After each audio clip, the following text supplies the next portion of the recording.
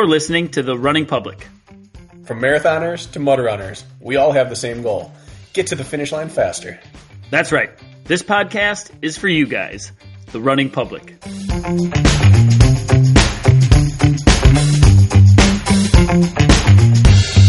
I know I'm being a little bit of a diva about this, but you're making my job way easier, so I appreciate it. Okay, hopefully it works. Canadians are usually pretty nice, so she wants to make sure you're happy, Bracken.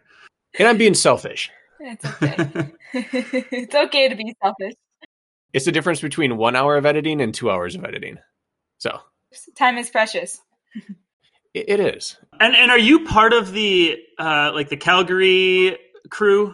Is that where you live? Yes. Yeah. So Emma and I are pretty close together. We train quite a bit. Well, a couple times, once a week probably, a couple times a month together. So we're all based in the same neck of the woods. That's really helpful.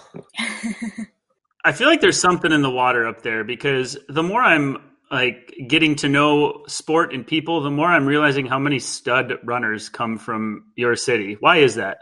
Well, I'm not originally from Calgary. I'm originally from Ontario, but I think the reason why there's so many amazing athletes out of Alberta, Calgary area, is they grow up with just a lifelong active lifestyle. They grow up in the mountains, their families value mountain sports. So at such a young age, they're just climbing, biking, canoeing, paddling, all the sports. So as a result, their physical literacy just is above and beyond those people in the other parts of the world. Physical literacy. I like that. Yeah. I studied in the health and physical education world. So that's probably why it's a whole degree now. You didn't take long before dropping a fanatical bombshell on the podcast. Yeah. That is something that I want to dive in eventually with you. I have a degree in naturopathic medicine, holistic nutrition as well. It's a correspondence degree, so I don't have a true went to class physically degree, but many years of study. So we're going to have to get into that at some point. Awesome. I see you have what running store are you at? This is my recording studio. Oh my gosh, that's hilarious. I love it. Most people have pictures of their family or their children in their office, and I have my the things that are important in my life. Exactly. It's all personal anyways. I have a laundry hamper behind me full of dirty laundry. How do you like that view? It's pretty nice. I got a treadmill. Oh yeah, there it is.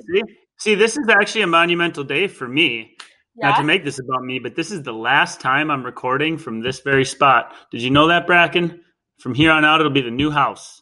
This is it. Arielle, you are signing us off of Kirk's inaugural recording location. Let's go out with a bang. This is the end of an era. It really is. So I want to know, what do you do, Arielle, what is it, 9 o'clock in the morning where you're at? Mm-hmm. Is that right? Mm-hmm. That you can just, chat with us on a Thursday. What are you doing with your life that allowed you this freedom to chat with us today? Well, this is a bit of probably a secret, but I don't know how impressed my boss would be with this, but I'm marketing communications manager for a outdoor distribution company. So I work with both B2B and B2C business, and we distribute different running packs, running shoes, headlamps, compasses, all the fun stuff. So I pretty much work in an industry where I'm sponsoring and dealing with contracts and sponsorship events, sponsorship athletes, and all of that. So I work from home. It's remote. It's pretty sweet because it's flexible, allows me to travel, allows me to race. And then I don't know many other people who get to go backcountry skiing and running with their boss. So that's kind of cool too. So that's pretty If fun. It helps, we're recording this on 5 p.m. on a Saturday. Yes, exactly. Well, I'm supposed to be there on Saturday because we also, we host different. So, this year we're responsible for the first Canadian skyrunning race. So as a result of COVID, it got canceled, but we're going to go down this weekend and sort of run the course, and it'll be fun. But yeah. Sounds like you have a pretty good gig. Yeah, I feel spoiled. Yeah, I work in a shoe, like we have a retail store, so all the shoes on the wall seem very close to home. Yeah. Yeah, I feel like it's every runner's comfort zone is to be surrounded by all their shoes. Exactly. Every room in my house looks like this. My kitchen, my bathroom, everything. Just shoes. Who needs pictures these days?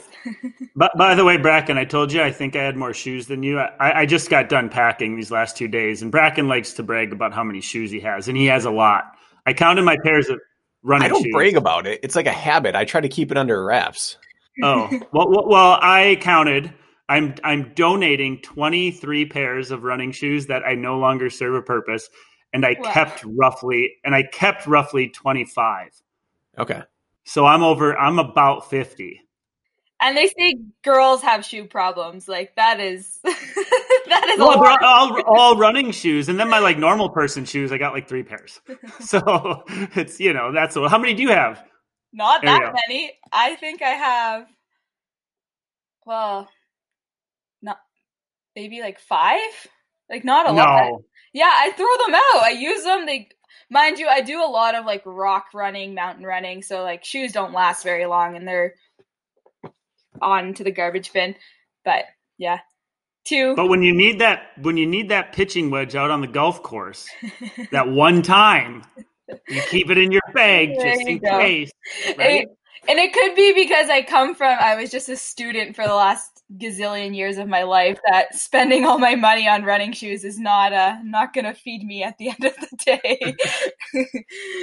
Kirk and I had a conversation just off camera yesterday on the phone with each other, and we were talking about how obnoxious it is to move as someone with outdoor enthusiastic tendencies, because you have an obnoxious amount of gear, and our significant others always say like, you'd never use this, let's just get rid of it. But we were talking about how it's like you have that one piece of gear for that one specific weather, and you never need it, but the one time you need it, it's worth having, and it's not worth rebuying, so you have to keep it. And I'm sure like in the gear industry, you are one of the few people that can get it, that, yeah, you have to have a whole storage locker worth of things because gear is everything. Exactly. I have a lot of running packs. I'll admit to that. The amount of running packs I have is probably a little much. My wife thinks it's really obnoxious how many waist packs and chest packs I have. Like, you just find one that works. It's like, well, I need one that's only front loaded, and then one that's only front loaded but with hard bottles, just in case I'm doing like something that could puncture it. And then I need something that's back loaded for a big day, and I need 3 different waist styles depending on speed and terrain. And no one gets that, Arielle. So I'm glad you can come on from the industry and set people straight. It's like it's essential. Yeah, exactly. I agree. And socks, gazillion pairs of socks. Yeah, because who does laundry? Like. In my defense, I would like to say I'm 38 years old, and I realized my oldest pairs of shoes dated back to when I was like 26, maybe. I had like that one pair of spikes. I might jump into a track race. I got 3 old pairs of VJs in every model that I now will like cut the grass in, that I'm like, do I need these around anymore? So in my defense, I'm not just swiping that credit card for no reason. And I collected a lot over the years. You'll have your day. You know what? Let's talk when you're 38.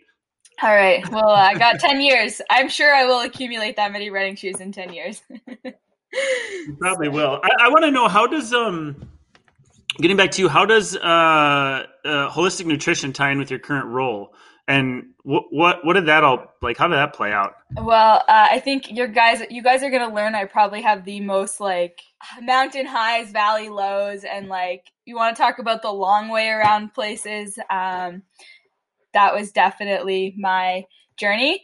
But high school, I got really sick. So risk of heart failure, massive digestive issues, resulted in ending my track career early. I was on sort of path to be a Division I long jump and triple jumper, and ended up being on bed rest for a year. And so then I kind of went down this alternative health route and started studying, and didn't like what the doctors were telling me, kind of started doing some deep diving into nutrition myself, and then went to university for a year, decided it had nothing to do with studying like food science and agriculture, decided I wanted to work more on the human side, then went into holistic nutrition, worked in that space for a little while, and then was like, moved out to Alberta. My partner told me to finish my education because I at least need an undergrad to might as well finish what I started in that regard. So Bachelor's of Health and Physical Education in sport management seemed the easiest with all my worlds at the time. So yeah, but if we start with a chronological story, I can touch base on that.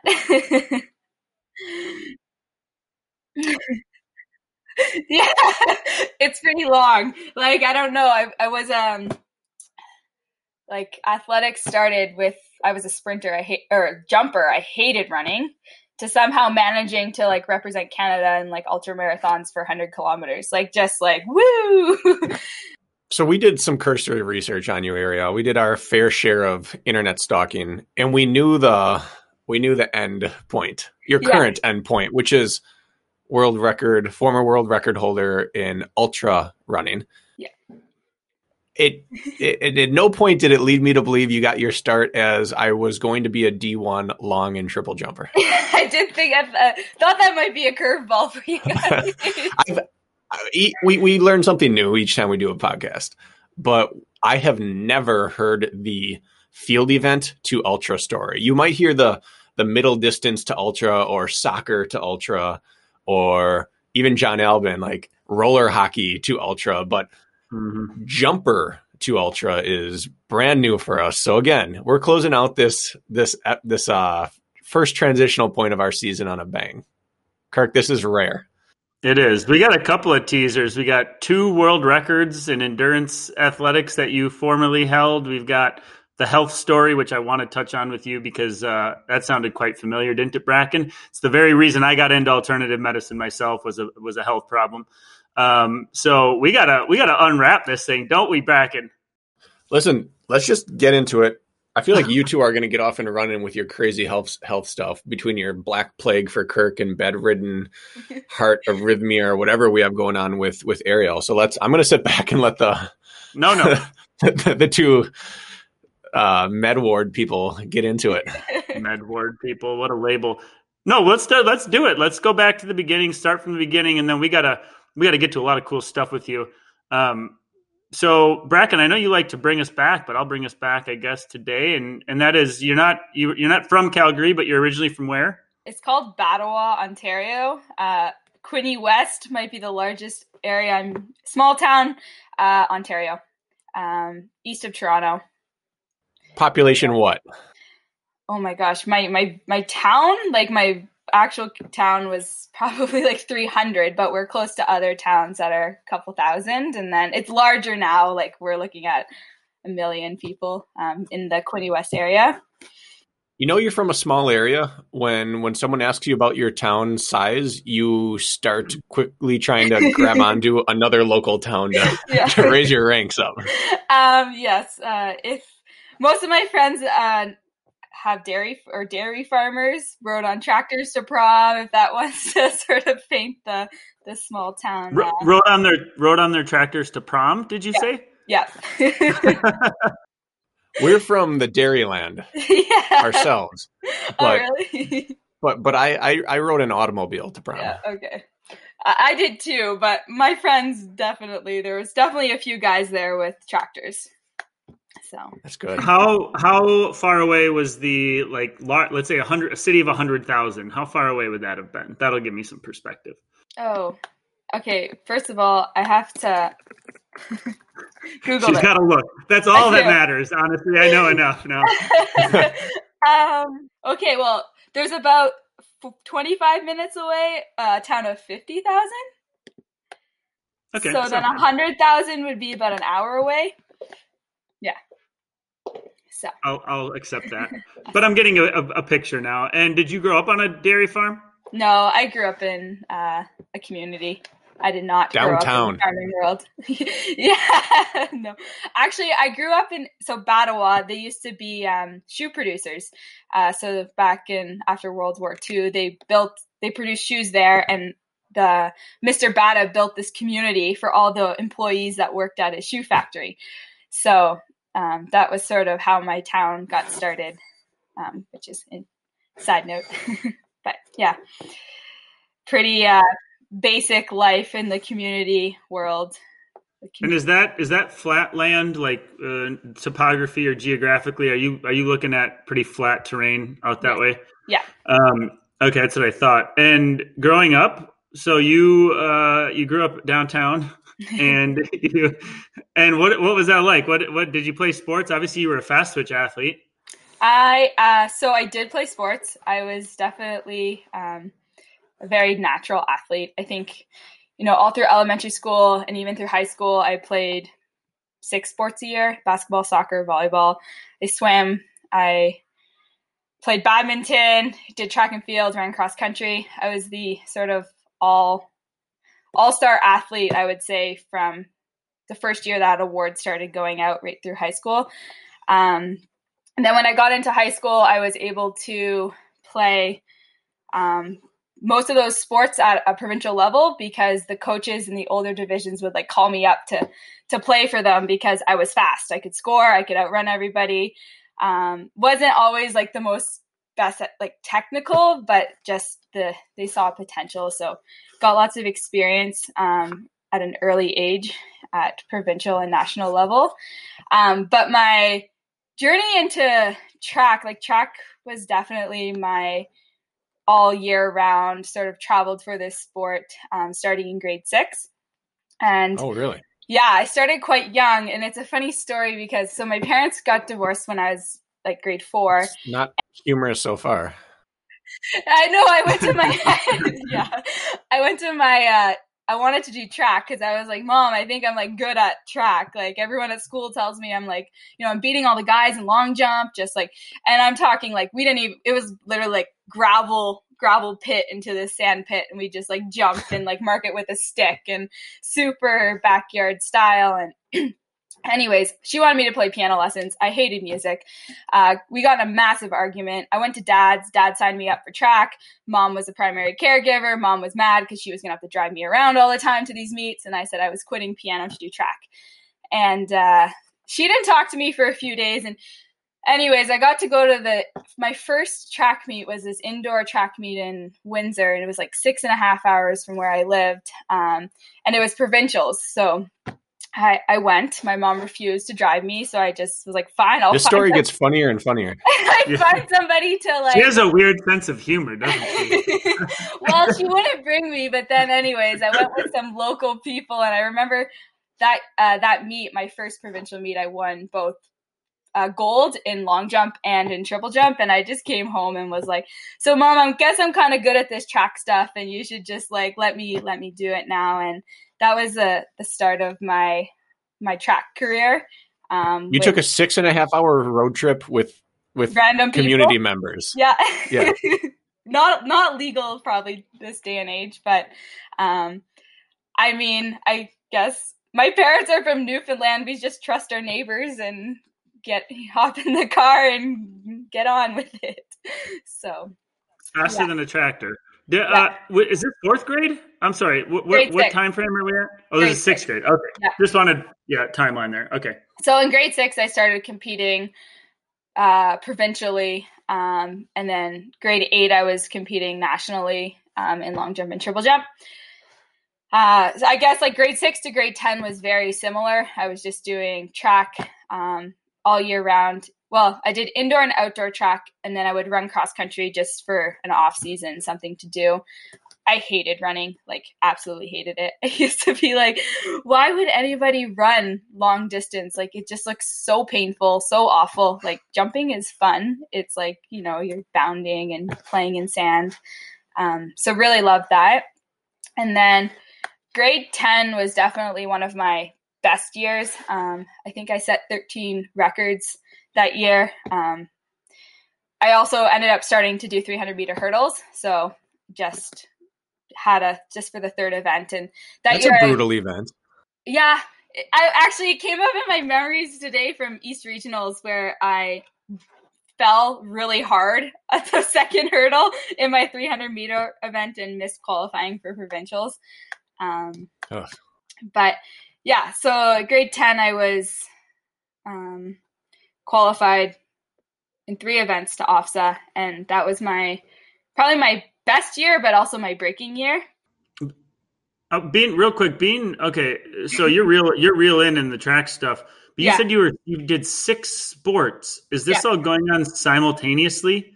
Yeah. Even at this high level track stuff, you're in some level showing up to official competitions in the other 5 sports throughout the year. Yeah. I don't know. Have we had a 6 sport athlete, Bracken? 4, maybe 5. Not 6. The fall, I'd run cross country and play basketball.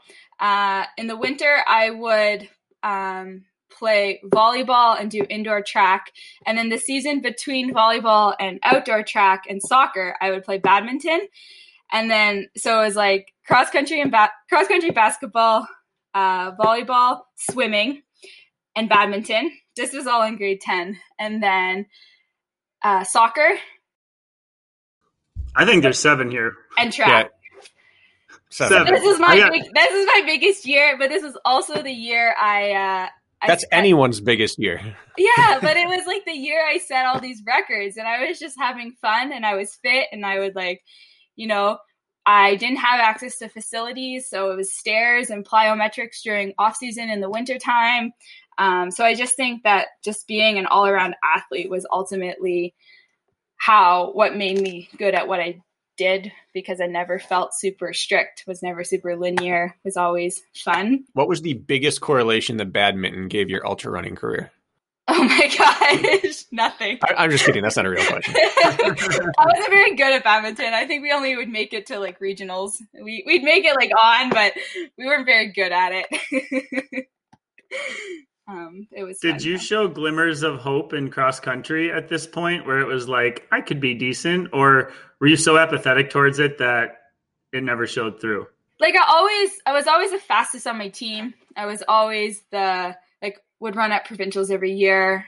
We had a pretty good team, but I mean, at provincials, I would just be like top 50, maybe like top 30 on a good year. So definitely not a super strong runner. How many long or triple jumpers beat you at provincial cross country? None. Yes, no. Long and triple is definitely my sport. Traditionally, when you watch a jumper run, it looks like they're always doing their approach, no matter what pace they're running. They're always doing that slow, lopey, boundy jog stride that just erodes really quickly. Yeah.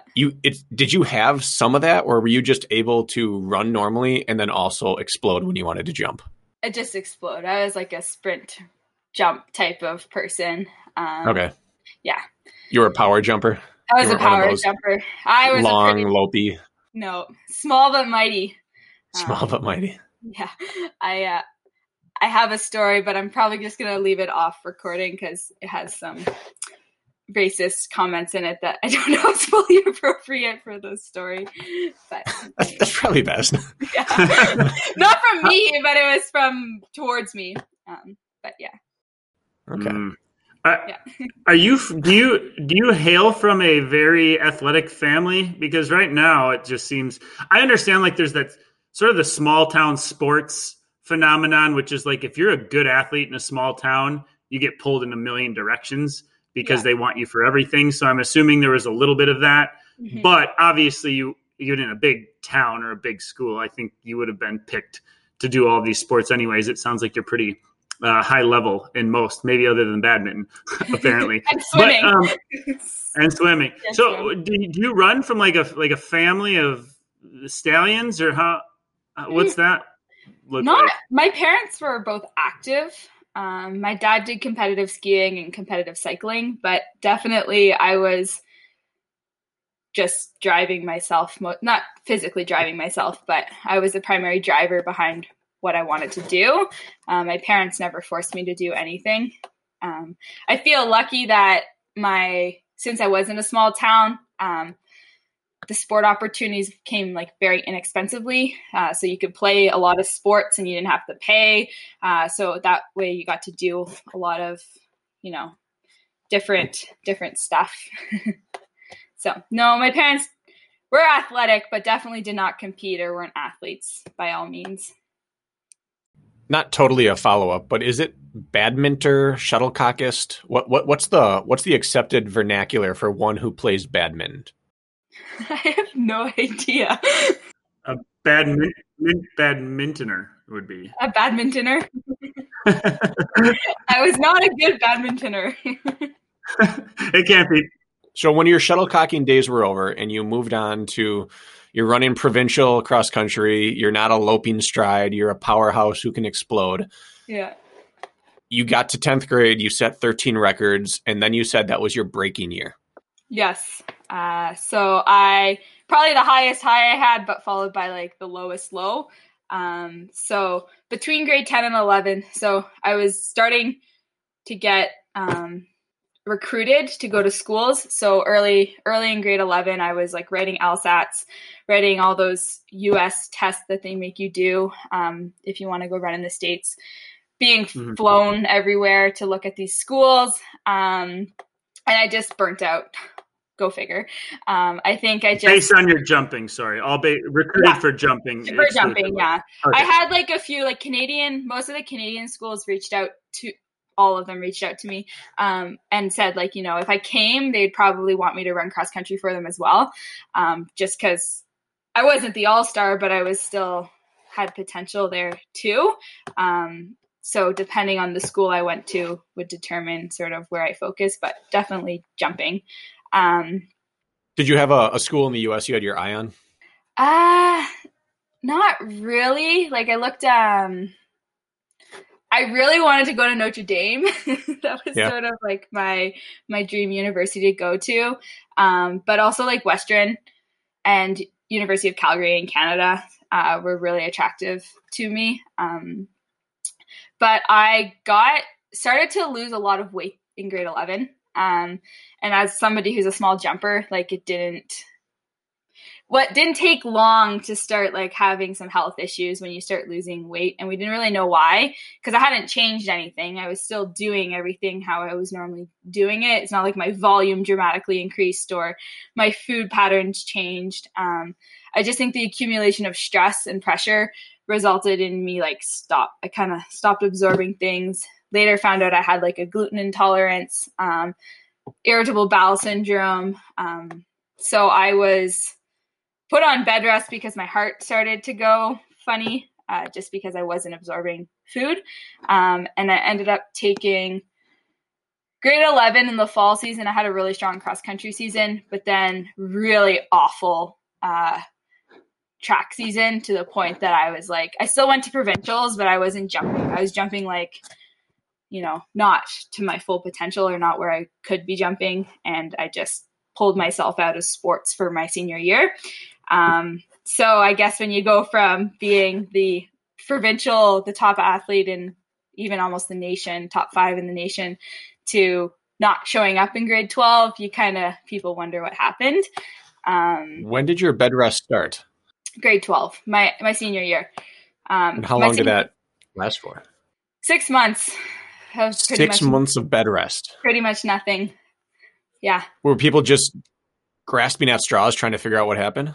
Yeah, I was pretty sad and like pretty torn as to like what I wanted to do, because like I love track. I still like, I don't think I found a sport that makes me as excited as track did. I just loved everything about it.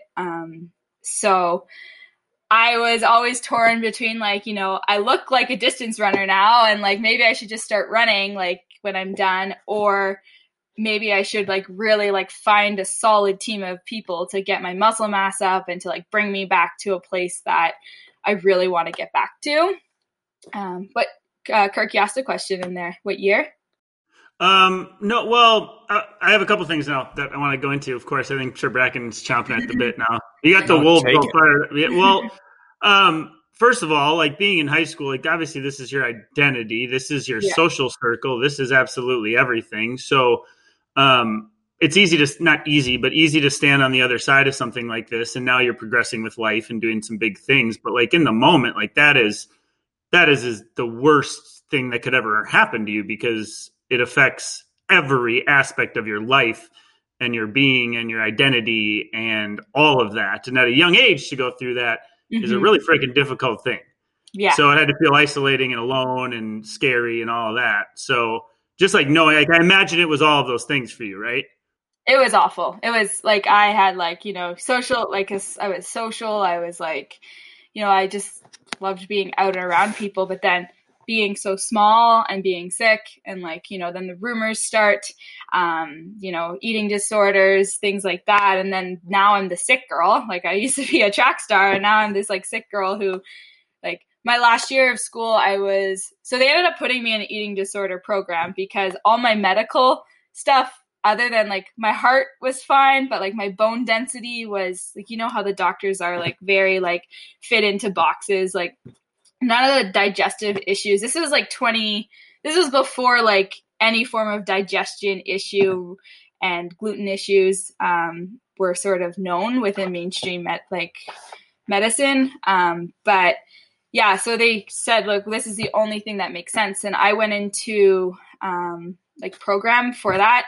And I think I went twice and I came home and I was like, Mom, like, this is not my issue. Like, I've heard these girls speak. I see where they're coming from. And I'm sad for them, but like, this is not where I'm at, just seeing like the difference in behavior. Or even just thought. So I refused to go back, stubborn. I was supposed to be going into a hospitalized program for that. And I refused to go. And I think at that point, my parents were quite concerned because to them, this was the only form of hope in I had a solution. When you don't know what's going on, it's nice to grab onto something that makes sense and then kind of hope you get an outcome. But I refused. And I said, I had started doing some of my own research into IBS, Crohn's disease, gluten, sort of paleo, grain-free diets, and came across this in grade 12 and was like, I'm going to try this. Let me try this for a little while. And let's see what happens. So at that time I was getting blood drawn twice a week and I was getting my heart tested once a week. So I used to say my track practices were now all these medical appointments, making sure my heart wasn't going to stop beating in the middle of the night. So I agreed to still do all my all those checkpoints. But then I just focused on food for 3 months. And all of a sudden I was gaining weight. I was getting healthy. I had life back in my face again. Energy, just everything started to turn around. And that's sort of, again, 3 months was a huge difference, but I mean, I had 25 pounds. I had quite a bit of stuff I still needed to work on. So yeah, that was sort of how that all went. That was you spearheaded, you did it. Did you have a team behind you, or were you just nothing is making sense and so I'm doing this, like it or not? Yep. Yeah, stubborn. Kind of like how I said I'm going to join track and you're not going to believe me, but I'm going to show you it's going to work. Same sort of. And that was a bit of that competitive, all right, trust me on this one. I have something to prove. I'm going to prove it. I'm going to figure it out. I had found there had been similar stories online that I had found. And although it's only somebody on the internet, I knew that what the medical doctors were saying to me is yeah, I'm not just a number. I know I fit really within this profile, but that is not my issue. I don't care what's going on. So yeah, pulled out of medicine. Numbers are always tricky when you start talking weight, but I think for the gravity of this situation, I'd like to understand how much did you lose over the course of that year? So I was always, if you're comfortable. Small. Yeah, I was always small. I was around 5'4", 5'5", 110 pounds at my peak. Then again, we're talking grade 10, right? Junior, you're still not fully developed at that stage. I was down to less than 70 pounds. So this is... Yeah, severe. Bedridden was not an overreaction. No. Yeah. My heart was quite slow. That's what I wanted to ask specifically about your heart. What was your heart doing at the time that was cause for concern specifically? It was just very slow, the slow pattern. So that was, I'm pretty sure that was what was going on. Just, they were concerned that it was going to just eventually stop going. Because you were so malnourished almost in a sense. Yeah. You were 5'5" and in the 60s for pounds? High 60s, low 70s. Yeah. And still trying to jump. I stopped jumping. I stopped around probably like, I think I stopped when I got below 90 pounds, because I was like, this is ridiculous. Like, nothing fits. Right. It's not like I wasn't a tiny runner. I was like, I had muscle on me, like going in, like coming out of high school or coming out of grade 10. So it didn't take long before. And as somebody who is very performance driven, like I go from jumping like, 5.5 meters to jumping like 5 meters flat. Like, I'm just like, I'm not doing this. Like, this is embarrassing. So when it got to that point, I was like, I'm out. Got to figure out what's going on. How do you, first of all, to take control like that as a high schooler and everybody's telling you otherwise, I see how the finger was pointed very easily in that direction. I can understand why that would happen, hearing that that sort of weight loss. Looking back, like, can you make sense of this? Because this is what I struggle with my own health story, which I don't need to get into today necessarily, but I still have a hard time fully making sense of why and how specifically it happened and what triggered necessarily at the time for it to just turn my life upside down. And so now that you have more perspective, can you make sense of this? Totally. Can you you can? Okay. Yeah, well, good. I'm glad you can. I was a horrible eater. Like, I was just like processed food. I didn't like fruits or vegetables. I ate lots, but I ate a lot of junk, a lot of sugar, a lot of junk. But that's the typical, let's say typical Canadian, typical American diet. That's an extreme reaction from the body, right? So why did that happen? You should have gotten chubby, in a sense. So make sense of that, I think. I guess I pointed to diet, and I want to say it was a bit of like a diet stress reaction. Like, although my training volume didn't change from grade 10 to 11, I started like driving to the bigger cities to train more. Like, just the pressure increased. So a bit of like that mindset intensity, lots of going around that. I don't know if it was just something. I don't fully know, like, if it was just a quick snowball effect. Because when you were as active as I was, and all of a sudden your body starts losing weight, it doesn't take much to realize, like, oh, she's lost some weight. And then I think the last little bit when I got a bit smaller was primarily a lot more muscle mass, because I had just stopped doing things. Right? Like, if you're not doing anything, your body's going to catabolize muscle because it's a good source of energy. So I think, like, although when I stopped doing everything, I got smaller, it was more because I just stopped doing everything. Like, I think, yeah, I wish I could say I know exactly what happened. I wish I could go back and do it all over again. But I can't. Would you? It's tough. I still miss jumping. Like, yeah. I still miss it. However, like, your life, I wasn't going to be an Olympic jumper. I probably would have had like a really awesome university experience.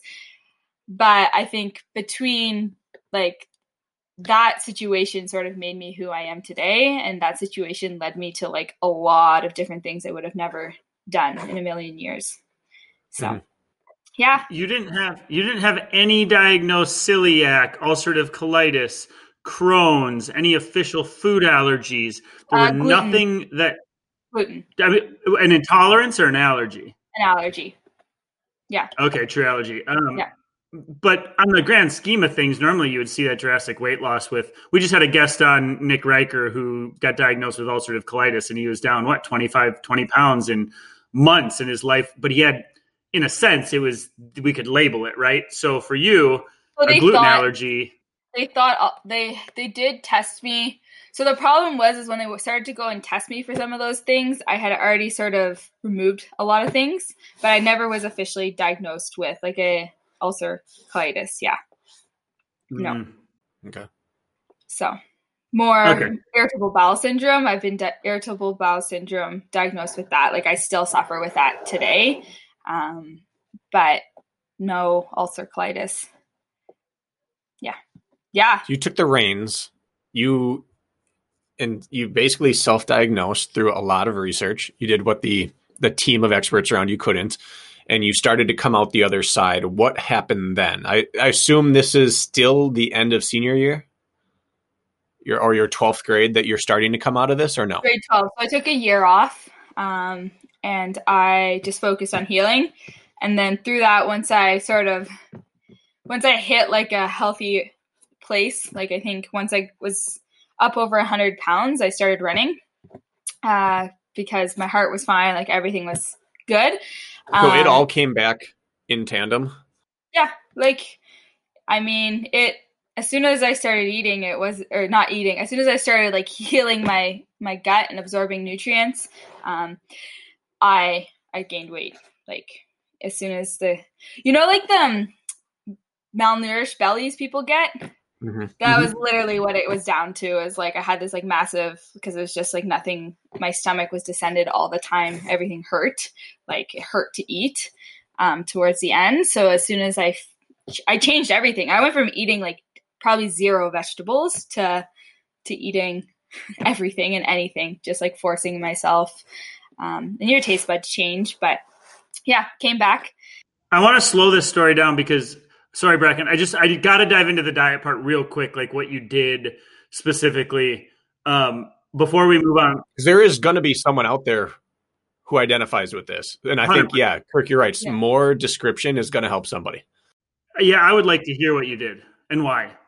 So paleo approach, no grains, high fat diet, and just probiotics, glutamine, gelatin, bone broth, like all this stuff that's like pretty loud right now, but was still quiet back then. And I started incorporating.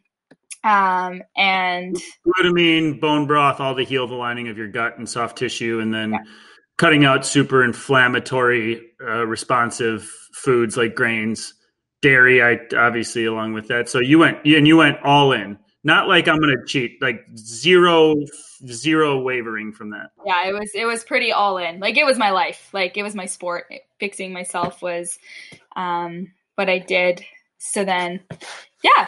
That's really what I still follow that pretty closely. But again, like I found like back then I was eating for health and now I'm trying to eat for performance, which is very similar, but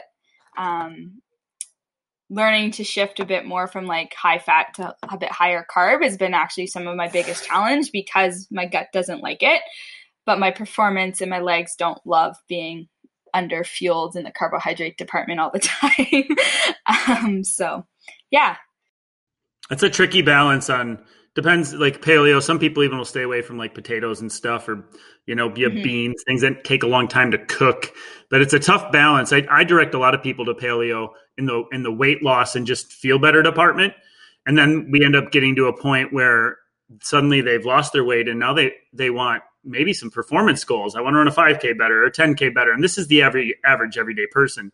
And then we shift to that and they're tired or they don't have the cellular energy they would like. And then that's like a very tough balancing act to play when you're trying to eat that way and fuel for performance. So how do you do that? I'm still learning. Like it's a lot of, I think I still follow a lot with paleo. I do eat potatoes. I didn't eat a ton of potatoes when I was first healing, just because they are a nightshade vegetable. So again, tend to be more inflammatory. But I sort of try and do a bit more carbs before and after, find what works for me. But again, it's still a balance. Like it's not easy because for one, it's a habit at this point. It's a go-to when you can't just eat a sandwich. And gluten-free bread's disgusting. It's a lot more prepping and you can only eat so many like bananas, and rice has been a go-to, but I don't love how it makes me feel all the time. So smoothies, I'm learning to do blending stuff, but it's challenging. I will not try and sugarcoat that at all. When for 5 years I feel good on fat. I do well. Like when I was in the ultra space, it actually served to my advantage, I would say.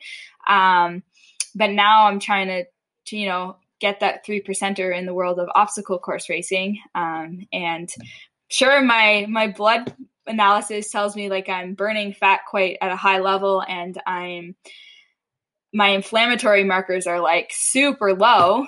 But there's workouts that my legs can't, like I see a 5 to 10 second increase on my splits with the same perception of effort sometimes with carbs in the tank. So It's crazy. That's drastic. Yeah. Kirk, I don't want to derail yours because I want to hear more of your mind because you think about things during this that I don't with your background. But I do want to just have you explain that, get to my 3% in obstacle course racing.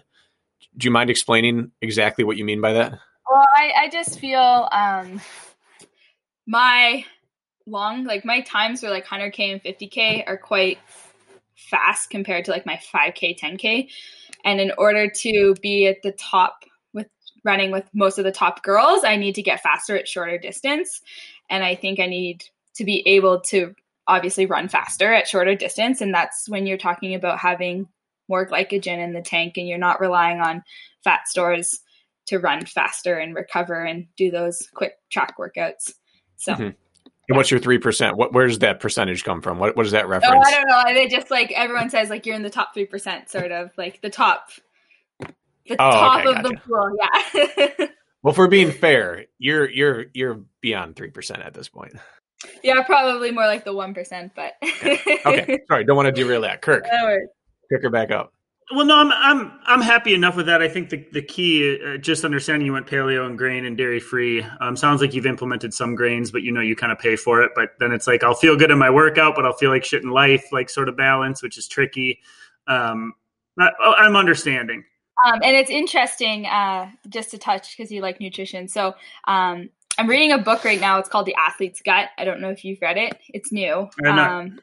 Suggest it, but it talks a lot about like the fructose component of it. And so grain-free diets tend to be really high in fructose, but athletes, fructose is high stress on the gut, right? Like some of those sweet potatoes and things like that. So I think one of my biggest takeaways with nutrition, and for anyone listening, is just like, don't try and fit into a box. Like, I can't eat apples before a workout or after a workout because I love apples, but they hurt my stomach. They're paleo, yes, they're good food for whatever category you fit in, but they just don't work for me because they're high fructose. So yeah. Okay. Do you have to rely on liquid carbs? Is that easier on you, or because those are so sugary, is that something that backfires? I do use liquid carbs. I will be honest in that I've probably never properly consumed energy for an event. Like I think, we talk about gaps, and all athletes have gaps in the like race performance, because as somebody who's suffered with stomach issues and has had workouts like go completely off just because I tried to fuel properly, I'd rather know my stomach's not going to get upset and run a bit more on empty. So that's another gap, but definitely liquid glucose, sugar and water and salts, really something simple is my go-to. Do you guys see this darkness just fell here? Yeah, what happened to you over there? Like a giant storm cloud just rolled in, and we just dropped like 15 degrees, and it's like it looks like it's almost nighttime right now. You look like you got tan really quick is what it looks like. You look like you suddenly were on the beach for a week. I would give anything to be able to tan. Yeah, this is wild. We might have a lot of noise coming our way. We have a rainstorm too right now. It just let up. And we got clouds. Somebody just knocked on my door and I ignored them. So we all have our own quandaries going on in our areas. I hope it's not an emergency. But I'm happy moving on from the diet for now. I think we can progress. I just wanted to get some sort of an idea there. Kirk? Bracken wants to dive in more. Go ahead, Bracken. No, I just what she said, that last piece, is something that I hear a lot from more from random messengers that message us after races. And the message is always, you know what, I had a really good race, but I came up short. And I just know I have to dial in my nutrition, my fueling before a race, because I just didn't have enough energy to get through the race. And my general response is, you probably had enough. You didn't have enough fitness. Yeah. But I'm not saying that's correct across the board, but I kind of want to hear you talk about the idea that you can perform off under fueling if you are trained to the event. It sounds like you kind of subscribe to that. And I'm curious about that because it's a really easy button to push to just say, oh, I was underfueled. Right. Yeah. I think it depends on the event. Like anyone who runs with me knows the days I've eaten carbs before and the days I haven't. Like it's they call it my switch. But as the event goes longer, I'm like a second halfer.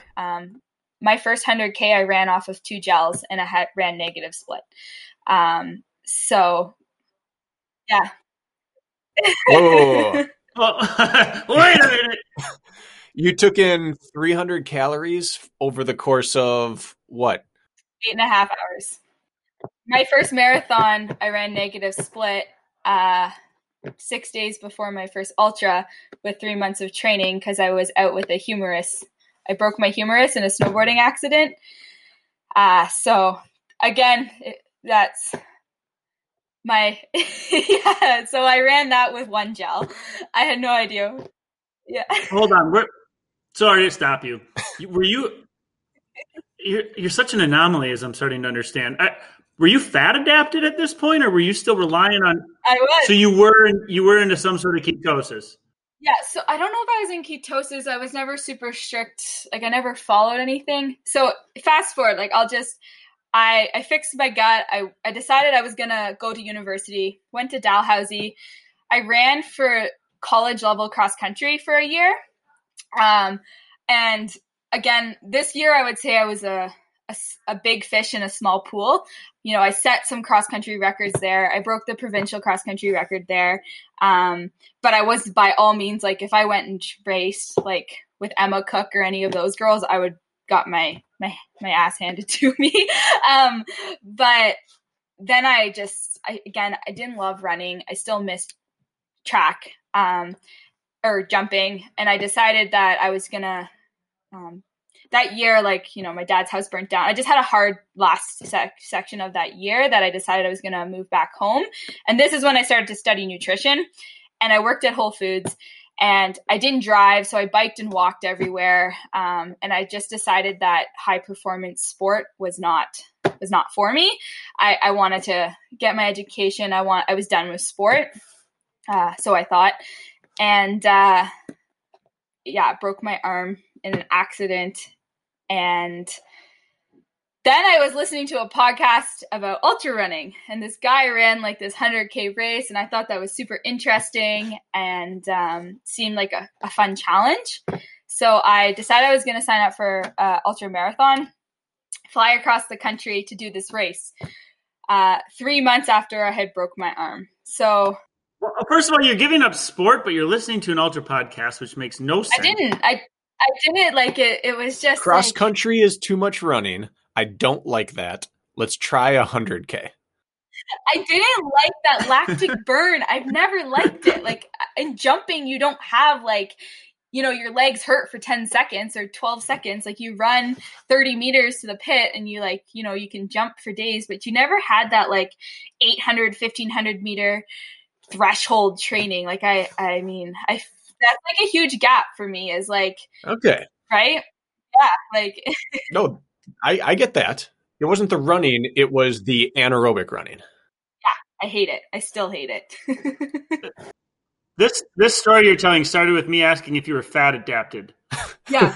This is why. So I think, yes, I was fat adapted because of my journey into ultra running was very bizarre. You were focused on your health, not performance, and your health required a low carbohydrate diet at the time. So by default, you may or may not have been in ketosis, but you were definitely utilizing fat more than the normal athlete. Thus, that's how you got to the start line, able to do that. Got it.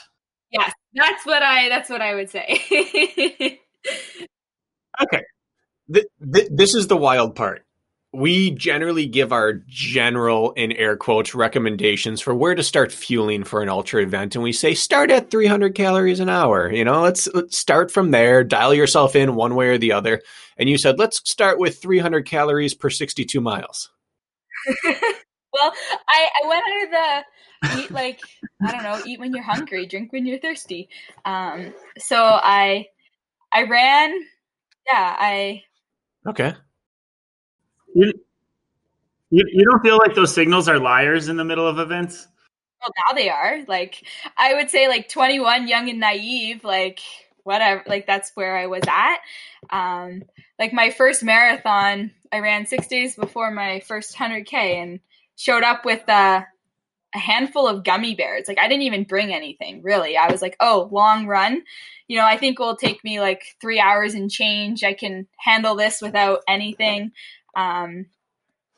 Luckily, someone on the course with 7K to go gave me a gel, and I felt like I had new legs. So that was kind of a fun experience, but yeah. All right. So you flew across the country off 3 months of training. And how did that 100K go? Turns out it was the Canadian national 100K event. I got third overall, finished first in the females, and got A standard to be invited to run at World Championships 3 months later. Off of 2 gels. Yeah. And a salt tab. Someone gave me a salt tab at 50K because they're like, this girl's here by herself. I don't know if she has water. I don't know if she has a crew. Take this. And I was just like, okay, I'll take it. And things were spinning at that point, so it probably actually was what helps me finish the race. What kind of course was it? It was 10-kilometer loops. So you Elk Beaver. It was very flat, but trail, gravel, probably gravel biking, with a little bit of a hill, but very pancake flat. And you just ran in circles. What was your previous long run prior to this 100K? The marathon 6 days before. Okay. So you got that out of the way. You're like, I can definitely run 26 miles. Let's go do 62. Yeah. Just flip those two numbers in order and we're fine. Not a chance you were recovered from that marathon either. I mean, if you really raced it. Yeah, I mean, it was funny because I didn't run with a watch. I had no idea times or anything meant. And I remember running with a group of guys before and just telling them yeah, I just ran the Mississauga Marathon before. I went sub 3 hours, and they're like 6 days ago, and you're running today. And they're like, "Who are you?" It's I'm just running. You broke 3 in your first marathon. 3 flat, 3:01, I think, maybe. Yeah. Okay. But yeah, that was my longest run. Prior to that was 5K racing. Generally, after a marathon, a lot of people don't run for a week. Yeah. You shook out with a 100K and took third overall, first female at the national championship. Okay, so that's we're accurate on that. Yeah. Where are the voices of reason in your life? None. My mom was like, "Well, she pulled herself out of the hospital. I'm not gonna pull her out of a 100K race." And I just remember going back to the doctor who had given me the go to run again. By all means, he did not give me the go to run 100K. And the funniest thing is the hardest part about going from having a broken arm to I used to stand in the mirror and just try and figure out how to swing my arm again because I hadn't used my arm for so long doing that. But no voices of reason, just Mom, I'm going, packing up, flying across the country by myself. It's fine. I'm going to run this race. I'll be fine. Generally people run their first ultra. They have a little bit of that post-race slump, but they're the bug bites you. And you had that, I'm sure, combined with a bunch of people knocking on your door all of a sudden because you were successful and you were suddenly on paper the best ultra runner in Canada. And so I assume that you had all of the usual emotions that I want to do more, plus people saying, please come do this for me and this. What was that like? I think it was a really big high. Just the high kept going right into World Championships. I did race Worlds that year. How far post was that? I think Worlds was in September and this race would have been in May. like in and around. Oh, so you had time. Yeah, I had a little bit of time. I was really fit going into that World Championships. I actually felt like I could shave quite a bit of time off my time. But I got a lung infection on the flight over. I shouldn't have raced. I was so sick this day before. I think I just had that like stress tone drop. And then like, when your stress tone drops and you generally get sick, that's what happened to me. But I had a pretty big low after World Championships. That's when I moved out west. I like hopped on this is again, no voice of reason. Mom, I'm going to go spend some time, stay with our friends in Calgary for a month or so and hang out here. And that's what I did after Worlds. But that's when like that low sort of hit because I was injured. I want to just ask, I don't want to bring this conversation back to weight after this with intent anyways, but for perspective, were you at this time back to like my pre-getting sick high school weight? No, I was like 100. I was heavier. I was probably like, I think I sat around probably 115, 120 pounds. And then racing weight was probably around 108, 110. I was Okay, so you gained all your weight back, and you were in a nice stable pattern that way. That's all I was really wondering. Where you outlined like I brought it up before on other episodes, but like the Lance Armstrong situation where he got cancer, lost 15 pounds, and then became the best endurance cyclist in the world, and he credits it to his weight loss. And I just didn't know if there was any change there for you, but I'm glad it sounds like you went right back to homeostasis, we'll call it. So that's good. Okay, cool. You said you were injured. You came out with you went in with a lung infection into Worlds, and you came out with what? A hip injury. Really bad hip injury. And some sore quads. Yeah, like hip, lung, quads. Just, again, like the sheer volume at like 0 to 100, and then 100 again is just like any runner is going to crash especially when you're doing like long flat running. Like it's not even like trail running or anything like that. It was long flat running where you're literally like pancake even one pace wonder type of splits. So yeah. Came out west. What happened? Came out west. My friend asked me if I wanted to go back to California.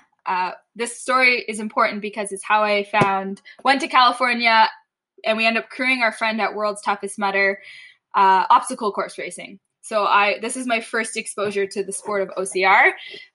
Saw her sort of doing that and was like, hey, like, this is my sport. I was like, because it reminded me of high school, like just being able to do jack of all trades, master of none type of sport environment. So that was when I was like, I want to try this OCR sort of thing. So she ended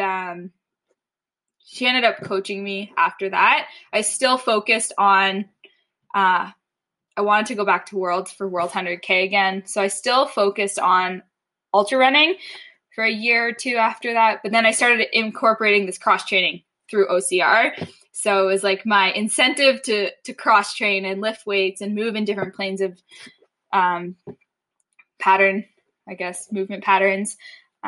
So I did that and started like, I think the year after my hip injury, I did OCR and I did a half Ironman.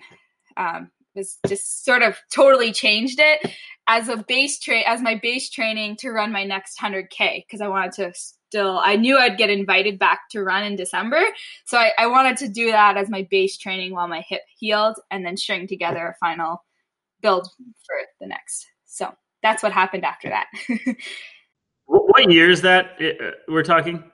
I think 2017. Yeah, because in 2018 I raced my first, 2018 I went down I did some 50Ks, so I ran national 50K. But it was interesting because then all of a sudden I liked training for obstacle course racing more than I liked long flat running. I now lived in the mountains. My boyfriend he's a mountaineer. All my friends were ultra mountain runners. So I was like doing all this long flat road workouts and then playing in the mountains on the weekend. So it's just like this weird sort of combination, a lot of like push pull of like wanting to hit certain times for long flat road running. So did they work at odds, or did it kind of round you out and bulletproof your body? I think it definitely rounded me out from a ultra running perspective, for sure. My times improved. I think in this time I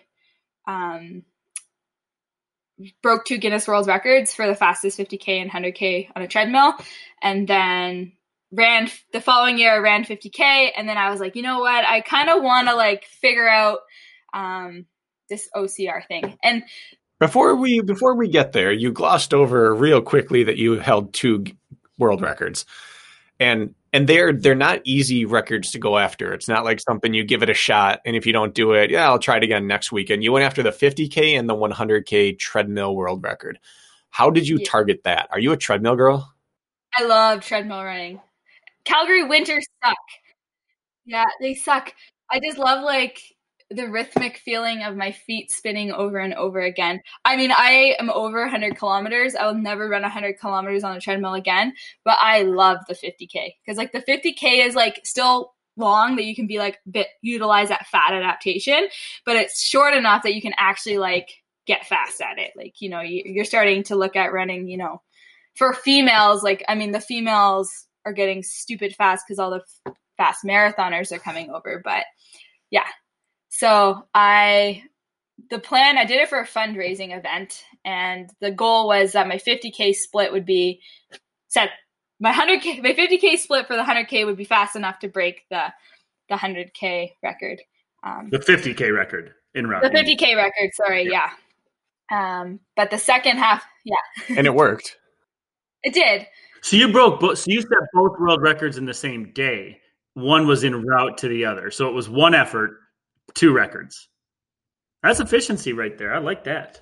I know. I mean, you're running on a treadmill. You have to be efficient. This was a fueling mishap gone way wrong because I actually tried to fuel for this 100K, being like, oh, I should probably eat more than 2 gels for 100K. Like, I think I'll do better, and I want to kind of start off. I don't want to blow up the second half, and I got just so wrong the first 50K. The second half, I could not. I was putting sugar water in my mouth and spitting it out. That's all I could take in for the second half of the 50K. It was rough. It was very rough. But yeah. Whenever I hear about people going after treadmill records, because they've become kind of trendy, in vogue with the Chasky Challenge and all that. If people haven't looked it up, check out the Chasky Challenge, CHASKY challenge. Just like it's a track meet on a treadmill, basically. Oh my gosh. It's pretty awesome. But that's where they recently set all their world records. But it's becoming trendy. But whenever I hear about it, I think, what is their setup like? That's where my mind goes right away. Like, were you watching something? Did you have a playlist set up? Did you have like tables lining the treadmill so you could grab water? Did you have plan for bathroom break? What did you do with sweat maintenance? Mm-hmm. Because the treadmill can get so slick. So I want to hear about what your actual tactical setup was like to run 62 miles on a treadmill in theory without ever having to stop, get off, or deal with any mechanical issues. So I was lucky. We did it at a big marathon local here. We did it at the expo. So we had, since it was a fundraiser, there was I think 6 different records going on that weekend. So we had all these treadmills set up. I was doing 50K and 100K. The guy next to me was doing 12 hours and 24 hours on the treadmill. And then there was a guy and girl team going after that like 24 hour where they all rotate and run a leg. So we had a whole row of treadmills, and then each group got two treadmills. And then they had a table sort of set up with different food that you could grab. And then we had a bunch of fans sort of across there, which made it a lot easier. Like, you could keep cool. I planned to take a bathroom break at 50K. I hopped off the treadmill, went to the bathroom, and got back on, switched treadmills. And then I ended up peeing on the treadmill for the last half of the 50K because I was like not going to get it if I didn't. So that was the benefit of having 2 treadmills, is like you could just like pop over to the next one. But you had your pee treadmill and your clean treadmill. Yeah, and you're not thinking straight at this point because it's always like 10K to go. I have to go to the bathroom, like always, like without a doubt. And you just gotta do what you gotta do, I guess. Did you pee while running? I did. And I did. It actually was practice because I raced World 100K was a few months after that. And it worked because I had to do it again for World 100K. How do you do that? I tried peeing one time in a race while power hiking up a hill, thinking this is my best opportunity, and I realized like this is a fruitless effort. I need to stop, let my heart rate come down, and continue. And I did. It was in my first attempt at a 50K. You're running pretty slow though, like for 100K, like it's a pretty like slow, easy jog. My trick is taking a bottle of water and like I dump the water down me while I'm doing it. So like I don't know if it's just like having the water run down your leg first. That's like, oh, you could do this, and then it kind of cools you off, and then you're not sticky. That's a and good idea. Yeah. I this is gonna sound like, why are we even advising this? But the same way you have to train to fuel while running, you have to train to pee while running. Yes. Because it's not a physical thing; it's a mental unlock. Yep. To be able to just actually relax and go. I've run 3 or 4 ultras. I peed my pants during all of them. Yeah. And the first one I had to do while hiking, and the last one I did in full stride. Really, I see. I think it'd be hard to do it hiking. I don't know, unless you're power hiking. It was the only way I could get myself to relax. I did like a half pause to get it started. But yeah, once it only takes 2 or 3 times to practice before you actually get like that switch you can unlock to relax and push. That is an arrow that is not in my quiver. Yeah. It is just not. It's like yogic breathing. Every step is like it's like milking a cow. It's like milking a cow. I'm going to try this on my next run just because.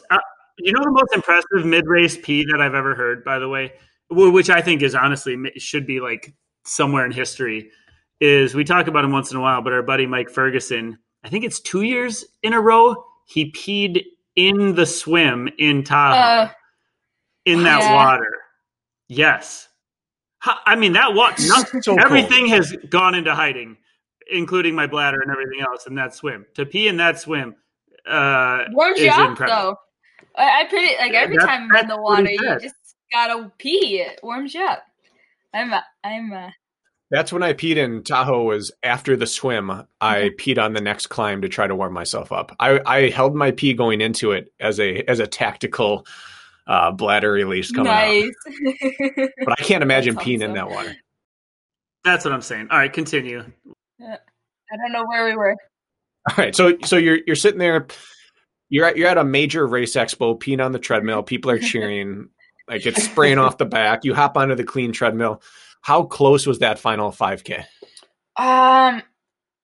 Well, because the treadmill, like you can't, like if the pace is set, like it's all pretty much metronomed. I can't remember what the difference was. I just remember I was either at one point I was not good. Like this is probably like, for me, this treadmill attempt was like the first time it actually felt like that. All my ultras before had felt quite linear. They felt okay. They felt, pretty, I wasn't had that like awful pain moment, but this one was one of those ultras where it was like, oh man, this is what ultra marathons feel like. So they miscalculated. I thought I only had like a couple K left, and then they kept saying, no, you still have another kilometer. You still have another kilometer, because I was switching back and forth. But yeah, I don't remember how close it was, to be honest. The 50K was a couple minutes. The 100K, I can't remember. But I remember being like, I'm either going to fly off the back of this treadmill, so like put a crash mat there, because like at that point I was not very conscious, I would say. So, yeah. But you did the whole thing without like something to watch. You were at an expo and you were just locked in. There were people around for the atmosphere, but it's not like you were like watching something on TV or anything. No, that's tough. No, and that the last, I think probably hour, for some reason my iPod just kept playing the exact same song like over and over and over again, and it was like, how bad do you want it? So it was just like over and over and over again in my ears. That's great. You just kind of go. What was your time, and what's the average pacing of it? I think I was 8:35, 8:33, and then my 50K would have been 3:30. No, not 3:30, 3:40 something, 3:43. So you're looking at like roughly just over 5-minute kilometers. No, yeah, 5:15 maybe. It was not my best. Yeah, it was not my best by all means, but I don't know what that is in miles. I know a 5-minute kilometer is like an 8-minute mile. So you ran roughly just over 8-minute mile pace for 62 miles. Yeah. And is there any, when you do treadmill attempts, is it 0% incline? How are the treadmills calibrated? What are the nuances there? Is there a process there? So there is a process. Yeah. I don't know. I think I want to say it's like 1% that you have to run at. There's two different ways. I think Guinness has theirs, and then there's the treadmill world record, like federation, whatever. And theirs is that you can you can change it as much as you want. You can go up as much as you want. It just can't be at a decline setting. So you can switch up to 3% for a while to shake your legs up, or go down not that you really want to do that, but you're in total control of it as long as you don't use the decline setting. Right. That's how I understand it. Yeah, I think you're right. Yeah. I think I played with the speed. I don't remember if I played with the incline. Gotcha. So you ran like 8:20 per mile for 62 miles on a treadmill. Yeah. With terrible gut issues. Yes. Was that the hardest mental effort you've ever had to do because of the lack of stimulation, or was it not? It was definitely the hardest mental effort. Yeah. It was yeah. You seem to self-impose some pressure and anxiety from time to time. Mm-hmm. That environment, rather than racing for joy, racing to set a record, was that difficult for you, or were you able to compartmentalize that a little bit? I was nervous for I was yes and no. Leading into this race, they thought I might have a stress fracture.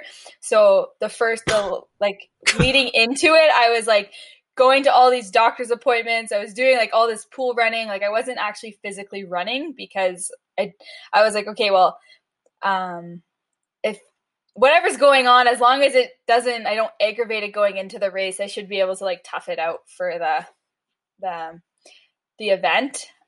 So I had that pressure of like not having done a lot of running going into it, but also like not wanting to bail on it.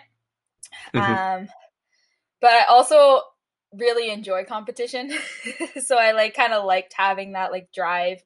Being a part of the event like made it really a lot easier when you wanted to quit. It was like, I remember one guy on the treadmill next to me like looked over and was like, finish what you started. And I was like, oh crap. Like he just was like, like keep going. So yeah, but I probably wouldn't do it again.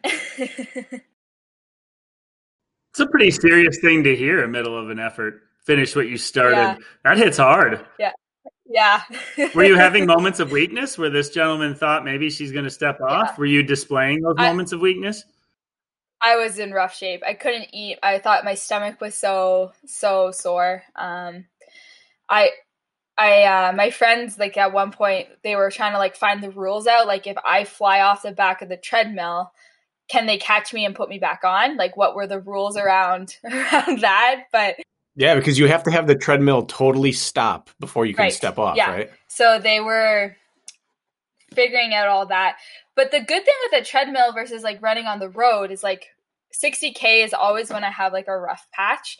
So like if you're running on the road, you kind of just like naturally sort of slow down. But the treadmill is like you mentally have to like press the button to slow your pace down. So there's like you have to take that step, which kind of forces you to be able to dig a little deeper. I find is like I can't slow these legs down, but that's just me loving to run on the treadmill. What was the first thing you did afterwards? That 4-hour window afterwards? What'd you do with yourself? Oh, I don't even remember. I think I had friends over. We went out for food. So you had a day, a normal day. Yeah, I couldn't walk. I was really beat up after that event. Like, it was pretty rough. Yeah, that was bad. I was going to ask her if she cried. Probably. I cry a lot. I cry a lot in races. It's how I know I'm having a good race. It's like I feel like my body's just exerting everything. So it's like, okay, let's have an emotional release, and then I keep going. Did you wind up with a stress fracture? No. I get all these phantom injuries, I call them. They just like aggravate and are annoying, and then they go away. Knock on noggin, I've never had a stress fracture. Despite all this crazy stuff, it's because I don't run. Like, I don't love hard running. Says the girl who runs hard often for long periods of time. Yeah. What did you choose shoe-wise for 100K on a treadmill? I wore Ultra. Just the flat one. Really? Yeah. Yeah. Is that what you traditionally run in? Not now. I find they feel quite slow now, but I do run. I did race in those shoes for 3 races. Wow. They were like my racing flat. Yeah. Now I just run in whatever I have. I'm more... Not much. You don't have many options. No, I run in Hoka's right now. I need new shoes, but... So what happened after if we're moving on then, what happened after this treadmill world record and your endurance career? I went to Worlds again for 100K. Had a 20-minute PB that race, so that was exciting. I was happy with that, wanted to finish. Then that achievement made me I was done with 100Ks at that point. And then Team Canada How did you finish there? 14th. Yeah, I finished 14th that year. And then Team Canada got 4th, which is exciting. Awesome. And then after that, I was doing some OCR racing in flirted in here. At the time I was on the Canadian OCR team, I believe, for this event. And I was flirting with the idea of leaving ultras and focusing on OCR. I'm a little bit of an all or nothing type of person in that regard. So then at the end of this year, because Worlds was in December, I decided I wanted to take a crack at a fast 50K, and then I wanted to have a solid OCR season the following year, like go to Tahoe. 2019. Yeah, in 2019. So I raced the 50K Calgary Marathon, had a really strong performance there, and then went and did Tahoe that following year and had a good year there too. 2018 or 2019? I think let me look. 2019, you were 13th or 14th. Which one were you? Yeah. 1 year I was 13th at Tahoe. And then 2019, so it would have been 2018 I was 13th. 2019 I was hypothermic. You and everybody else. That one hit hard. That was rough. So you went from 14th in the world 100K to 13th in world Spartan race championship. So you kind of just like switched lanes and picked up right where you left off. Yeah. Which one at that point in 2018, you were top 14 in the world for both. Yeah. Which one did you see as having your higher ceiling? I thought I had more potential in obstacle course racing just because of the nature of how I like to train and my lifestyle. I felt like and then again, like with 100Ks, I was too young in a sense. Like I felt it ultimately came down to like you have, as you guys know, like a short window to get faster. And I felt like I had this huge gap in my ability to get faster because I had just gone to like super long. So I knew that I had the ability to go long, but I also was like, my area of weakness really hung over me like a dark cloud of like, you need to get faster. Like you just can't keep running forever. And yeah, so I was excited about some potential with obstacle course racing. And I just really love working on my weaknesses, and coming from like a long, flat road runner to Tahoe, mountain, technical climbing, heavy carries, grip. There's just like everything was my weakness. Like there was like pretty much nothing there that was like super strong at. So that was exciting, like to have things to work on. No, I would say as far as like the OCR world, knowing who you are, I would have to argue that I would say West Virginia 2019 was sort of your coming out party, Yeah. in a sense. Yeah. Tell me about that. So when I decided to focus on going from OCR, like switch over to OCR, I actually had a ton of injuries. Like I had I'd roll an ankle one season, I'd blow a knee, I'd roll my ankle again, I'd dislocate my or subdislocate my shoulder just from like having not fully developed that stuff. So then going into West Virginia was the first time I felt like, man, I have some training strung together. Like I felt very confident going into that race. And I was just really excited to race. That was the first race where I actually felt like I was jumping again. Like I had that like exciting feeling to like, oh yeah, I'm gonna compete today. Had a really rough race. Like first half of that race was like I had 4 penalties in the first like few miles. Ran a penalty loop, 3 sets of burpees, just like rough. And I just remember standing up from that my final set of burpees and being like, you got to go. Like, if you're going to kick, you're kicking now. Like, I had no idea where I was because when I fail obstacles, I just turn myself around so I can't see how many places I'm losing. So then it's kind of like that reset when you stand up. And I just ran. Like, I just ran really, really hard. And I knew the second half of the course was technical running and a lot of it. And I just think the way it was like heavy carries and technical running and not a lot of grip intensities, I was able to like red line into a carry. I'm quick through like more difficult type of terrain. And then, yeah, it played to my strength the second half. And I remember coming out of the swim and being like, oh my God, is that Faye? Like, I just not realizing like I was up there. Like, I was like, either she's having a bad race or like I'm kind of like back in this thing.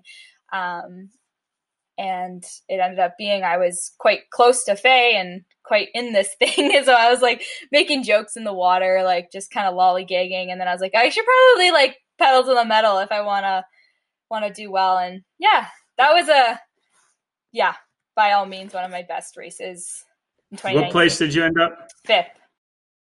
You did 3 sets of burpees and a penalty loop. And the women in front of you, I believe, at least the first 2 did none.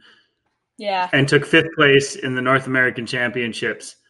That's incredible. I actually didn't even know the burpees were involved in your performance, which even makes you more of a stud in my eyes. And those were oddly slick obstacles, weren't they, that morning? It was very dewy. Oh, yeah. It was just like, it was weird. They were like obstacles I've never seen before. They were, yeah. I fell, like, you know, that water carry where you like had to carry a log in the water. I like face planted, dropped my log, like I just had a rough start. I was like, which mentally I'd planned for. I'd like really in my head, like, you know, when you like visualize your race, I'm always bad at the start. Like, just like get all the ugly out of the way at the start. And then I know at the end is when I like tend to be able to like clean up. And I just think that's because of ultra, like it's just able to kick the second half.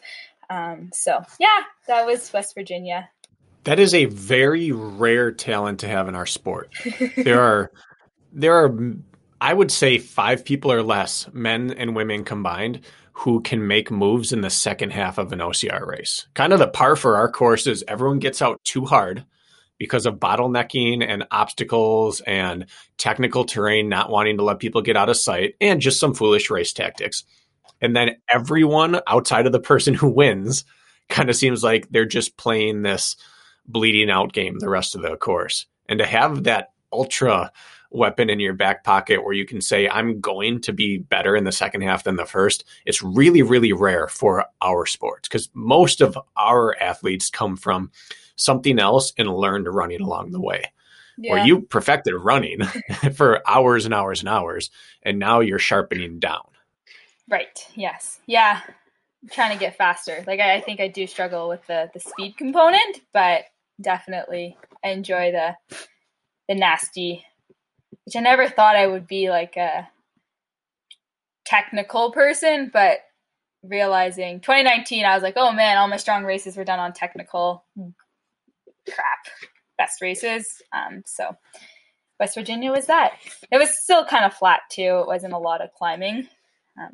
So yeah, that was West Virginia. And then I actually had some strong races in 2019, but I got disqualified. So went down to, after Tahoe, was a write-off. I was pretty bummed about that one, as most athletes were. But again, like, we like to point our fingers to Spartan in the weather, but there were some mistakes there were some things I could have done differently that would have at least kept me in the race. So I think there was some lessons there. But went down and raced New York and actually managed, like, I won that race, and I was racing with Faye, and we were like back and forth. And that was the first race where I like ran with a really known name, and that was super exciting. But again, the course played to my strengths and not to Faye's strengths. But we got disqualified. We got lost. So it didn't count, but it counts in my heart.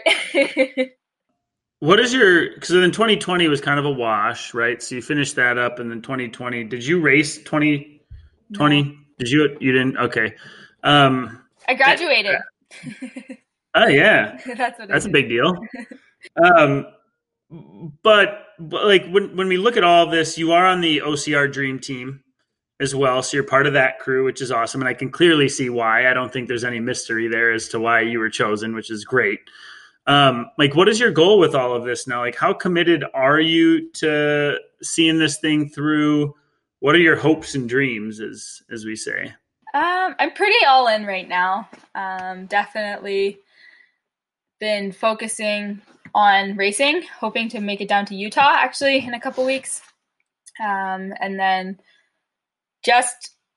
I need to clean up my obstacle game. I think if I can get some consistent obstacle practice under my belt, I'll be able to at least string together like some strong performances. I think my strongest performances were still not raced on clean, so it'd be cool to see there. But I mean, sometimes adrenaline and burpees makes you run faster, so it's hard to say. I disagree. one of the two, and it's not burpees. You're just doing them wrong. I'm just teasing. I did 240. That could be. I did 240 burpees in my first Spartan race, so I have burpees are close to my heart. But I'm okay to not do them anymore. I stopped practicing them as a excuse to not have to do them, or a justification to not want to do them. But yeah, American Series I'm trying to do this year and hoping to be competitive. Super sad that Nicole's out, but I think it's a good year for some of us new people to come in and make some noise. Really stoked to get Emma on a course. She's a firecracker. She's super fun. And I think she's going to really challenge some of the running for a lot of girls, just with her background from the mountain course perspective. So will she come to Utah with you? She can't come to Utah, but she'll be in West Virginia. When you're out there training, you're working hard, and your mind will start wandering, and you paint these dream-esque pictures and narratives in your brain about crossing the finish line first and all those. I play them anyways. You believe that that's in your future as far as some of this? Like, do you believe your top-end potential is that of someone who can go out and win something big? Is that where you're at in your belief? Yeah. That's what I'm working towards. I think I have that potential. I think consistency is like, the athlete who is most consistent is most confident. And we know that's when fitness happens. So I think as long as I clean up some of those gaps, I have no doubt that, I'm working. I believe that I have that potential. You know what you need to work on to get there in a sense. Yeah.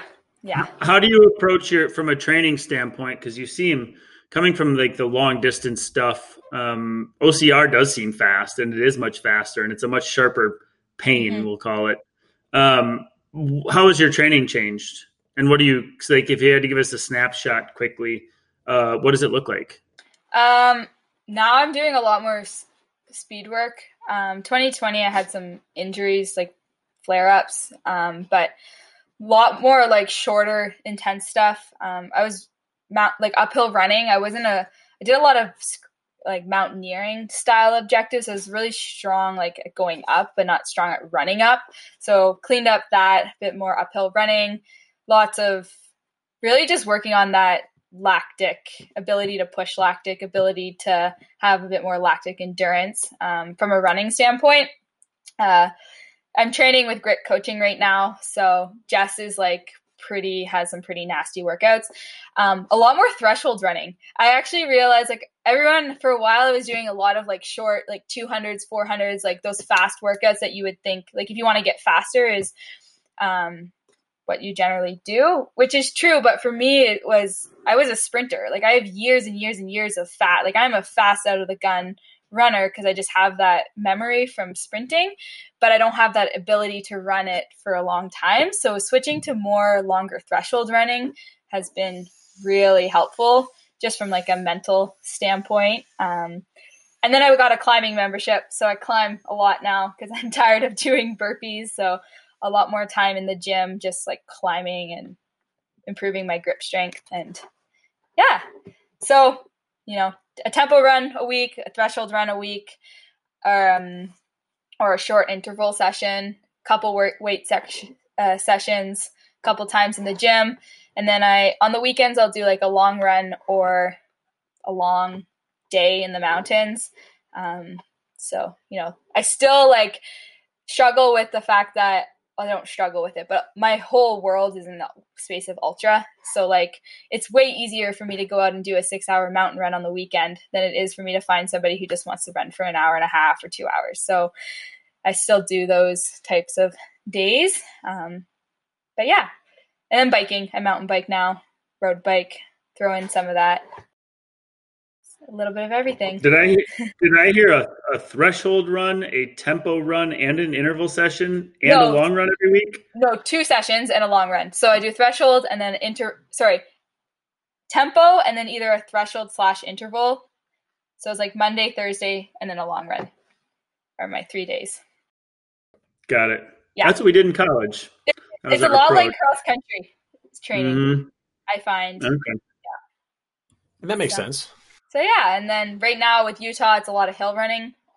So that's running up hills is not my strength either.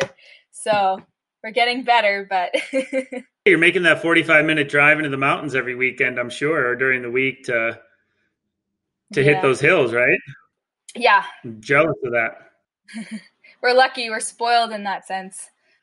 It sounds like you're addressing everything that needs addressing. You're climbing a lot in the gym, which is going to help with your burpees. You're working on your anaerobic threshold and your staying power. You're working on your hills. I mean, if you were 13th in the world and 4th in North America or 5th in North American championships without those things in place, I'd say that it's a pretty rosy future ahead. Thanks. Oh. I mean, that's not a compliment. That's a statement of fact. I'd like to believe so. I still, it's interesting how, I'm excited. I've cleaned up areas that I needed to clean up. There's still obviously more to work on. There always is. And that's what keeps you excited on your toes. But excited for the fact that most of the races in the nationals, like the beast, like, it's nice that it's a beast is always the championships, because I think anything shorter, we'd see something completely different and different athletes. So for me, that's an advantage, but I can see where other people would get frustrated because it's like, well, beast is not my strength. But yeah. Are either of you going to Utah? No, we're smarter than that. No. Just kidding. Are you still dabbling in any non-OCR races then? Or are you, like you said, you're kind of all in sort of. Yeah. So does that mean when you're all in an OCR, are you all out on any of that stuff? Or if an opportunity comes knocking, you're still going to entertain it? Or how does that look? Well, I'm kind of all out. Before I was like always, I still would get invites to be on the national 50K team or the national 100K team. But since it's been so long since I've run anything, I'd have to run something now to be invited. So I'm out, pretty much out of most everything. Other than like some probably local like FKTs long traverses, things like that. But I'm in for OCR, and I think OCR gives you enough racing in a year that you don't really need to dip your toes in anything else if you want to focus on a strong season there. I'm going to do a sky race, Broken Arrow, in Tahoe, but that will be fun. We'll see what happens. Other than that, if you had to design your perfect OCR course, distance, location for world championships where you have your best chance to win, what are you designing? West Virginia with a little more climbing. Yeah? Yeah. How long? How long would you make it distance? I would like 3 hour range, like 3 hour time range. So I don't know, 25K, like 3 hour, 30K in that range. Like ultras, like, so Spartan Ultra, like I've thought about doing Spartan Ultra because I do think I have, like, if I was to mentally commit to doing that again, I would be able to be up there in that perspective. But I don't want to do 24 hours. That's very unattractive to me. I just feel at 24 hours, it's just not where I'm at right now. I have a lot of friends who love that stuff, but it's just not where I'm at. So. Oh, and that's an eating contest. Well, and it's survival of the, like, joints. Like, I don't know. I like the fitness component. It always comes out wrong because, like, 24 hours, you have to be fit to be able to move for 24 hours. But I like the ability to, like, run hard for a shorter amount of time than to just survive for 24 hours. Yeah. It's actually what a lot of people don't think about with those really long events. I mean, even a 50K or for sure 100K is, yes, fitness is a very, very large component of it. But your ability to handle impact and what your body does with that beyond fitness, that they're almost separate, is a whole talent that needs to be trained in itself. People don't think about that. Yeah, I agree. I think there's a huge, especially when you get into mountain stuff, right? As soon as you add in, like, change in elevation, climbing, weather, you can go from being like Tahoe, for example, snowstorm at the top, and like that's when it gets that whole other strategy component to it. Yeah.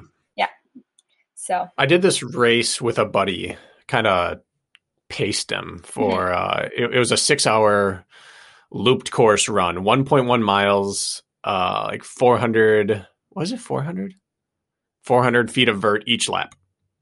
And it was for 6 hours. Well, they just had they call it the Mid-State Mile. They just had it this last weekend. It's a backyard ultra. It's one lap. It goes off every 20 minutes. So 1.1 miles every 20 minutes with 400 feet of vert. And they ended up going 122 or 124 laps. That's so many. And the two guys that were left at the end were very clearly not the fittest runners in the field. They were the two mentally toughest with the most resilient bodies. And the one guy got done and he sat on the chair and he's like, yeah, I haven't been doing any hill running because I was training for a flat something. I'd like to come back next year in better fitness. And it was just bizarre to think that you could make it second place in a major backyard ultra without a ton of fitness, but his joint resiliency was so high. He's like, yeah, my back, my hamstrings, they were getting kind of bad, but my quads were pretty much okay. And I just thought, 122 laps of 400 feet steep descents and his quads were okay. Like, that's a skill, not a fitness, if that makes sense. I 100% agree. It's an interesting point because you hear ultra runners, like, I often feel it is like, who didn't puke that race or who was able to keep things in, and just that. I mean, some of my friends I know is just like, yeah, if I can figure out how I can just not puke mid stride and, like, not do these type of skill things, then I'm okay. Like, my fitness is there. My legs feel fine. But yeah, that's amazing. Like, quad. There's a line you have to ride, whereas your level of fitness rises, your resiliency starts to drop after a while. Mm-hmm. And so being the fittest coming into a 24-hour or longer race is sometimes an Achilles heel. Yeah. Like, knowing I'm hitting my highest metrics and everything means you might DNF. Yeah. And that's a strange component to have. Yeah. Because usually it's get to the race as fit as possible. And with the ultra, it's not always that. Nope. I would agree. It's almost like not riding that line, or just like being a little less, like the trade-off for having like less fitness but higher immunity or like lower inflammation and things like that is huge in the space of ultra running. Yeah, get to the start line as healthy as possible. And sometimes you want to feel a little sloppy going in. Like I need to go work hard for a while because I feel kind of frumpy right now. I feel like that plays to an advantage in a long race versus feeling lean, fit, and tenacious. But we're nearing our time here, so I just want to know. Sounds like we know you're doing the rest of the year, your U.S. National Series and Broken Arrow. Anything else that we didn't touch on that you have coming up? Nope, that's it. North Americans in Tahoe, and then that's probably gonna be. We'll see what happens from there, but nothing else. Are there any, I guess, side question, just out of curiosity, are there any, is it tough now to keep coming across the border and going back in your case, or is it pretty seamless now? It's not seamless. I'm fully vaccinated, so I can get across with, as long as I have an isolation plan for the 3, like in the event I do test positive, and you have to have 2 negative COVID tests in order to, one going there and one coming back. So. Got it. Okay. Yeah, it's not pain, but reasonable. Yeah, like you don't have to pay $2,000 to stay in a hotel anymore, so or isolate for 14 days. So that's like super exciting. Where I live, come July 1st, we're supposed to be like technically back to normal. So hopefully I don't have to do anything. So we'll see. Okay. Hopefully the virus gets the July 1st memo. Yeah, exactly. It's over with. It's just it's frustrating at this point, as we all.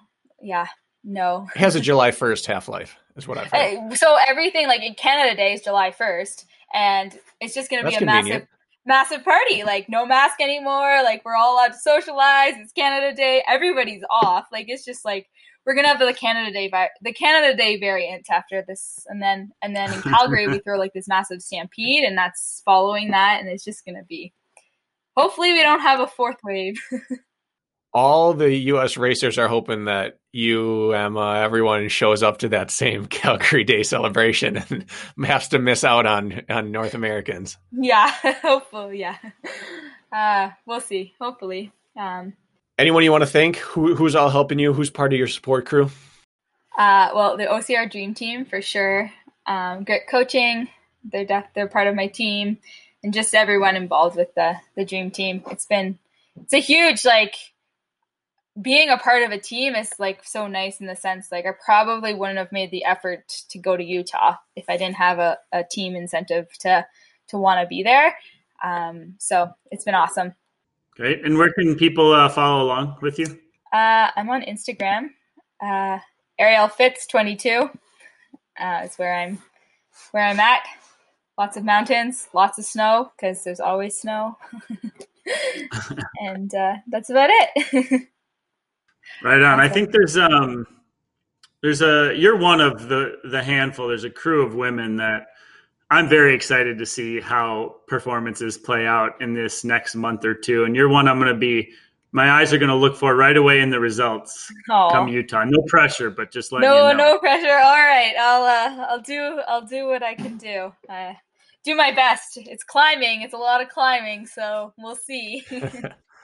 Yes, it is. Yeah. Well, Arielle, thank you so much for coming on. Thanks for sharing your story and giving people a reason to root for you. Thank you both. It was a pleasure. Yeah. Thanks, Arielle. Take care.